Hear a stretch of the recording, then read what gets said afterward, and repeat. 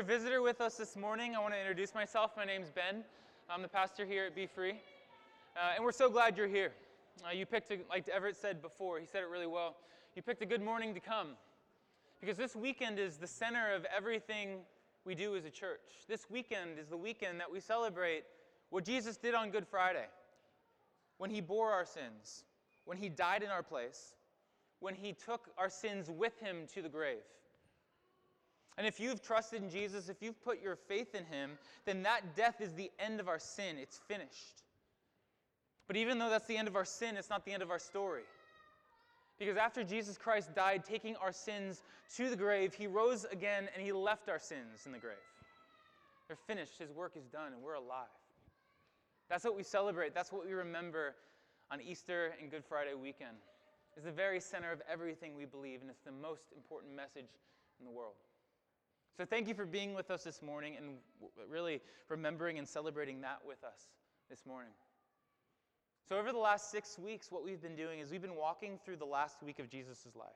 We've been thinking about what happened on Sunday, what happened on Monday, Tuesday, Wednesday, through the last week of Jesus' life, as a way for us to really prepare our hearts and lead up to today, this weekend, as we celebrate and worship God for what he did for us. And so thank you for being with us this morning as we do that. This morning we're going to be in the book of Luke, chapter 24. If you have your Bibles, go ahead and open them up there. If you don't, that's okay. We're going to have the passage up here on the screen behind me. But yeah, let's stop and take a minute right now to quiet our hearts, to put aside any distractions that are in our minds so that we can focus on the Word and what God has to say to us today through it. Let's pray.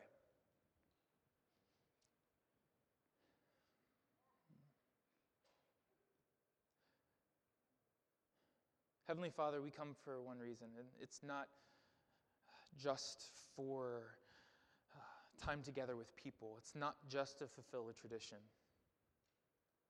The one reason we truly come is because we want to come together with people who have come together for the purpose of worshiping you, Lord. Giving you the glory that you deserve, Father. This morning is not about us. This morning is about you. And Father, if Easter morning didn't happen, if you didn't rise from the dead, we wouldn't be here this morning.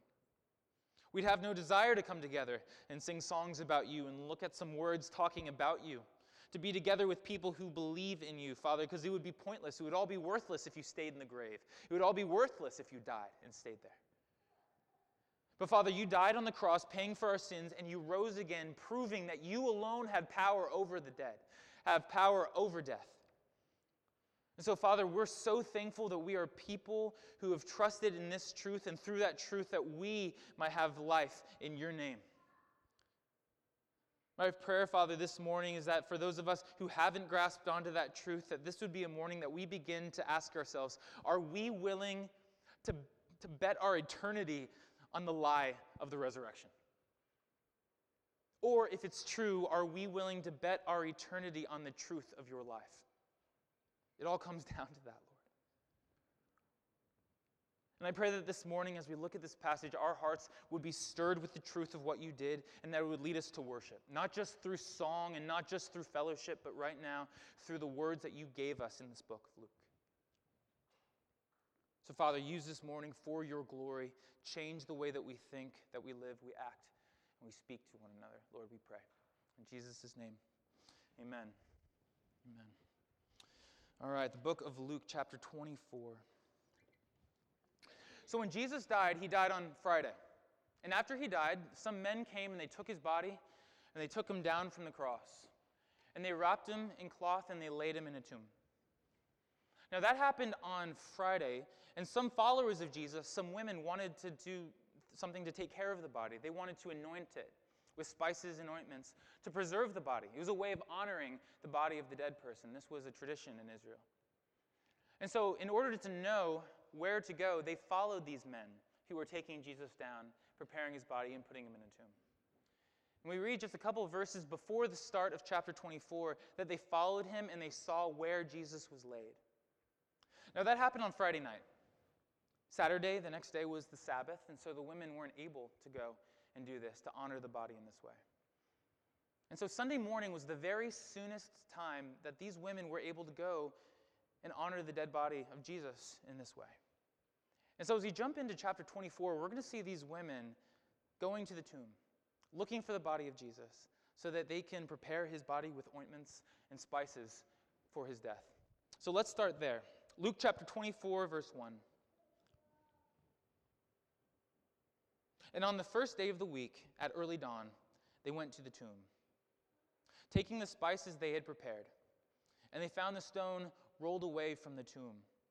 And when they went in, they did not find the body of the Lord Jesus Christ. Now, we don't know what the women would have expected when they came to the tomb, but it definitely wasn't this. I mean, they probably expected to find the soldiers guarding the tomb. They definitely expected to find the tomb still sealed with the stone over it. So what they got there, what they found was not what they expected. They found the tomb open. And they don't make tombs with revolving doors. They don't make tombs for the purpose of opening and closing. When a tomb's closed, it's closed. And so the fact that it was open was a problem, most likely. It probably didn't bode well that the tomb of Jesus was open. And so we read in verse 4 that the women were perplexed about this. They were confused about this. They didn't know what to think. Join me in verse 4. While they were perplexed about this, behold, two men stood by them in dazzling apparel. And as they were frightened and bowed their faces to the ground, the men said to them, "Why do you seek the living among the dead? He is not here, but has risen. Remember how he told you while he was still in Galilee that the Son of Man must be delivered into the hands of sinful men and be crucified, and on the third day rise." And they remembered his words.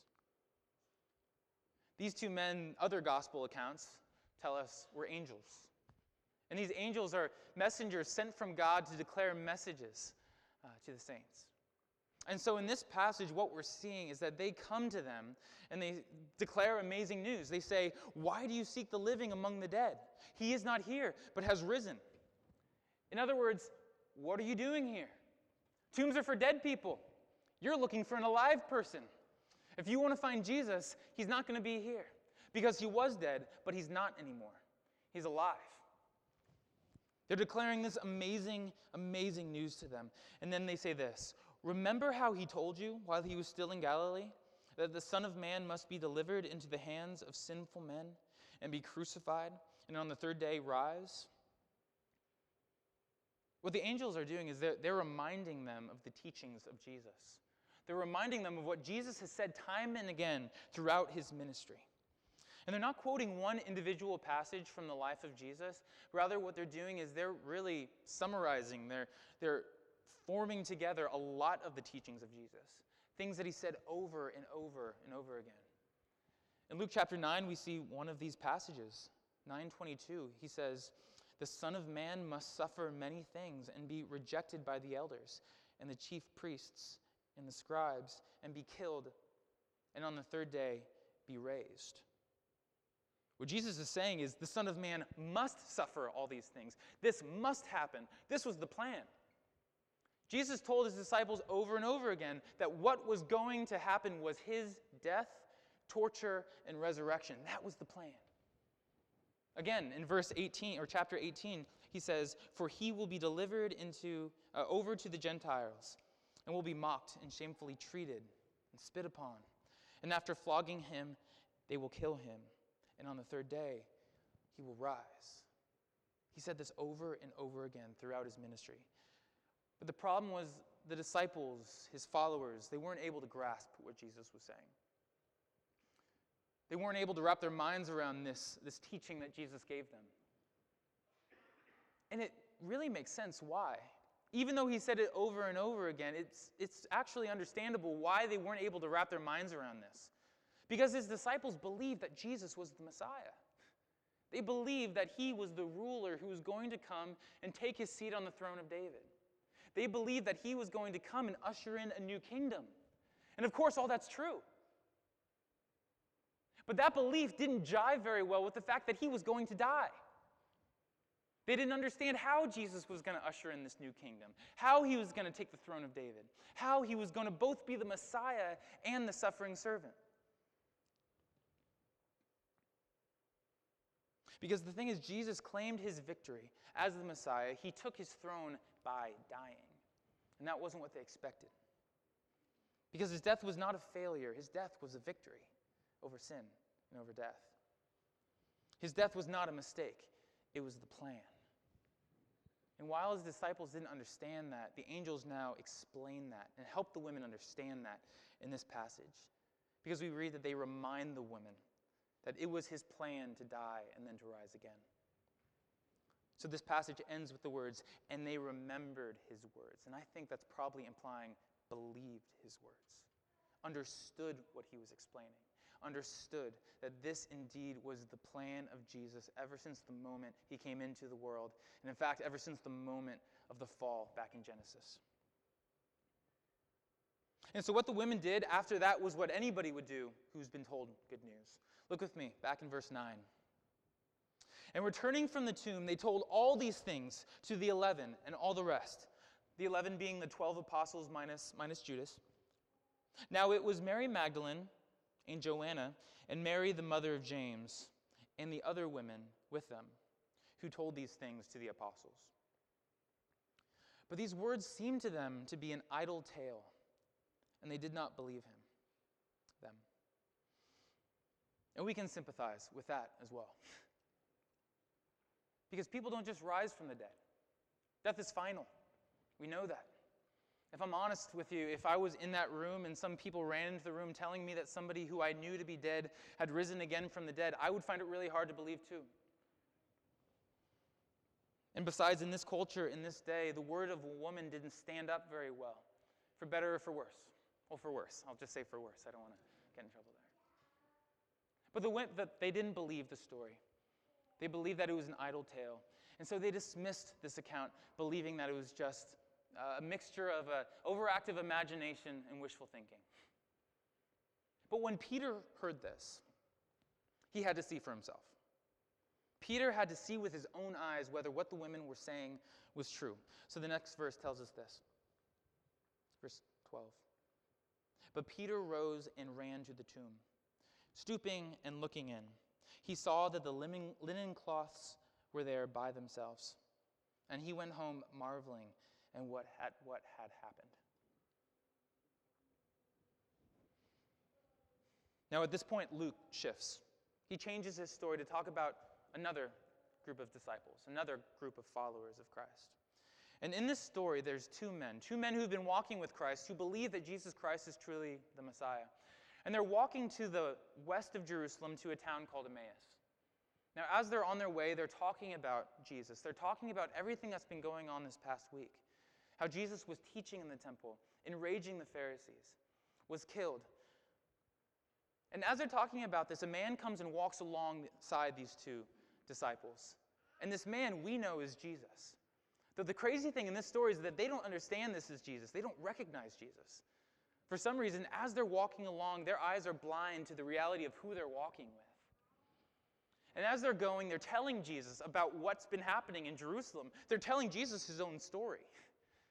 And as they're going, Jesus begins to explain to them by opening up the Old Testament scriptures just exactly what's going on, what's been happening in Jerusalem. And he helps them understand that what's been happening in Jerusalem was not a mistake, but it was according to plan. That this man who came truly fulfilled all the prophecies of the Old Testament.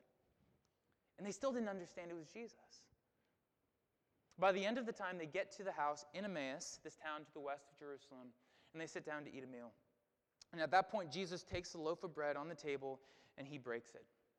And as soon as Jesus breaks that loaf of bread, they get it. Their eyes are open. They understand. This man they've been walking with is Jesus. They just didn't recognize him in his resurrection body. But the moment that they understand that they've been talking to Jesus this whole time, he disappears. It's an amazing story. And we're going to skip over this story in this passage so that we can get on to what happens next. But this is what we see following out of those two men's conversation with Jesus. Look with me in verse 33. And they rose that same hour, these two men, and returned to Jerusalem. And they found the 11 and those who were with them gathered together, saying, "The Lord has risen indeed." This is actually true. The story that the women are telling is actually the case. And he appeared to Simon. Then they told what had happened on the road and how he was known to them by the breaking of bread. Verse 36. As they were talking about these things, Jesus himself stood among them.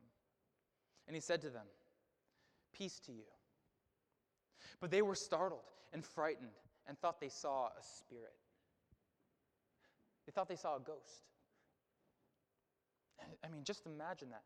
Even though the women testified to finding an empty tomb, even though the women told a story of two angels explaining what happened here, even though Peter went and saw the empty tomb for himself, even though the men on the road to Emmaus met Jesus in his resurrected body, even though Jesus was standing right there in front of them, even still, they refused to believe that he was alive. They couldn't wrap their minds around it. They thought that they saw a spirit. They were refusing to see what was staring them right in the face, that Jesus Christ, God himself, had risen from the dead. In other words, they didn't know what was happening. But what was happening couldn't be what it looked like was happening. Jesus couldn't truly be right there in front of them. This must have been a trick of the imagination, a mixture of wishful thinking and an extravagant imagination. But in the next verse, in verse 38, Jesus speaks to them. And this is what he says. And he said to them, "Why are you troubled? And why did doubts arise in your heart? See my hands and my feet, that it is I myself. Touch me and see. For a spirit does not have flesh and bones, as you see that I have." And when he had said this, he showed them his hands and his feet. And while they were still disbelieving for joy and marveling, he said to them, "Have you anything to eat?" And they gave him a piece of broiled fish, and he took it and he ate before them. So in this passage, Jesus knows they don't believe. He knows that they're doubting. He knows that they've decided that he's not a man, but a ghost, but a spirit. And so what he does is he says this, "Touch me and see. For a spirit does not have flesh and bones, as you see that I have." They still don't believe. And in this passage it says that they disbelieved for joy and were marveling. In other words, this was too good to be true. We can't believe what's actually happening in front of us. And so again, Jesus proves it, and he does so by eating fish. That's strange, but here's the point. Ghosts don't eat fish. That's what I'm going to name the sermon for today. Ghosts don't eat fish. But the point that we're seeing in this passage is Jesus is truly, totally, fully, genuinely alive. And he's proving it to them. He's got hands.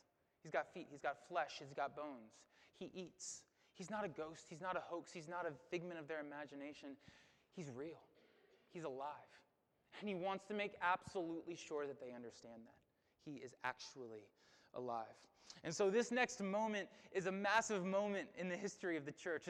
It's a massive moment in the history of the world, because in this moment, the disciples get it. It makes sense to them. It clicks. They understand. This is not a ghost. This is a real live human being. He was dead, and now he's alive. This is not psychosis. This is a miracle. That's what is so clear to them in this moment. And they transition from doubt and hesitancy to a rock-solid faith, a faith that is so strong that it leads them out into the nations. A faith so strong that they're willing to die for their belief that this is not a ghost, but a real, live, living human being. A faith so strong that the entire church's foundation is built upon it. And I just want to stop for a moment to share with you something that I think is amazing in this passage. And it's something that we can think about and something that we can be encouraged by. The disciples doubted Jesus' resurrection. Right? They thought about it and they thought, that can't be true. This is ridiculous. Men don't rise from the dead. And they dismissed it. They dismissed it until they met Jesus. Because for us today, when we think about this idea of somebody rising from the dead, that's a crazy thing to believe. If we're honest with ourselves, the idea that somebody rose again from the dead, never to die again, is crazy. But the only way that we can get past the craziness of what's happening here is if we meet Jesus Christ. It's only when we come to have a true faith in Jesus Christ, a true relationship with Jesus Christ, that we can testify as boldly, as strongly, and with as much confidence as the disciples that this is not a hoax, but this is real. That Jesus Christ is not dead. That this story is not made up just to help people feel better, but that this is a true thing that happened in history, that Jesus Christ raised from the dead. And so now the disciples, they get it. They believe, they understand. And now that they believe, Jesus pounces upon this opportunity to instruct them. In the next couple of verses, start with me in verse 44. Here he explains, he sends, and he promises. Then he said to them, "These are my words that I spoke to you while I was still with you, that everything written about me in the law of Moses and the prophets and the Psalms, that is the entire Old Testament, must be fulfilled." Then he opened their minds to understand the Scriptures. And he said to them, "Thus it is written, that the Christ should suffer and on the third day rise from the dead. And the repentance for the forgiveness of sins should be proclaimed in his name to all nations, beginning in Jerusalem. You are witnesses of these things. And behold, I am sending the promise of my Father upon you. But stay in the city until you are clothed with power from on high." There's a lot in that passage. That's a thick couple sentences. But if we were to break it down, I think we can break all that down to 3 sentences, and this is it. Number 1, he equips them with the power of, he equips them with the understanding of the Scriptures. Number 1. Number 2, he sends the disciples on mission into the world with that understanding of the Scriptures. And number 3, he promises to give them the power of the Holy Spirit to go on that mission. That's how we can summarize everything in that last passage. But I think for us, as we're looking at this paragraph, what's more important for us than understanding those 3 things is this. We need to see that before he equips them with understanding, before he sends them to the nations, before he gives them the power to do so, he wants to make absolutely sure that they understand that he is truly, sincerely, surely, genuinely, indisputably, irrefutably alive. That is the first priority. He needs to make sure that that is true before he moves on to anything else. Because if this fact is not true, if his resurrection is not true, then everything else is meaningless. If Jesus Christ never truly raised from the dead, then they going out to share these things would be a total waste of time. It would be a lie. It would be foolishness that they would be preaching to the world. And Paul says it better than I ever could in 1 Corinthians chapter 15. This is what Paul says about the importance of the resurrection. If Jesus has not been raised, then our preaching is in vain, and your faith is in vain. If Christ has not been raised, verse 17, your faith is futile, and you are still in your sins. Then those who have fallen asleep, who have died in Christ, have perished. There's no hope. If in Christ we have hope only in this life, then we of all people are most to be pitied. And this is what he's saying. If Jesus is dead, he was no Messiah. He is not the anointed ruler who sits on the throne of David. But since Jesus is alive, he is now sitting at the right hand of God the Father Almighty in heaven, ruling over his kingdom, ruling over his creation. If Jesus is dead, then no one has ever broken the power of sin and death. But if Jesus is alive, then we have a Lord who has proven himself powerful over the grave. If Jesus Christ is dead, we stand condemned, but if Jesus Christ is alive, we stand justified. If Jesus Christ is dead, then we too are dead in our trespasses, but if Jesus Christ is alive, then we too are alive, set free from the power of sin and death. If Jesus Christ is dead, then we of all people are most to be pitied, but if Jesus Christ is alive, then we are the most fortunate of people. And this is why we celebrate the resurrection of Jesus on Easter morning, because if Jesus Christ died on the cross and stayed dead, then we are in big trouble. but because Jesus Christ is alive, we are bound for glory. And to put it simply, if Jesus Christ is dead, church dismissed. Don't come back. It's pointless. Sleep in Sunday mornings, save your time for more important things, and don't be a fool and come and worship with us. I'm not coming. But if Jesus Christ is alive, because Jesus Christ is alive, he is the Messiah, currently reigning, he has power over sin and death, then you would be foolish not to follow him. You would be foolish not to submit yourself to him. You would be foolish not to give everything for his glory, for his name's sake. You would be foolish not to surrender all at the feet of your King. It all comes down to, is Jesus Christ dead or is Jesus Christ alive? And we have to declare as his people that Jesus Christ is truly alive today. He rose from the dead 3 days after the crucifixion. And he still is alive today, ruling over all, ruling over us.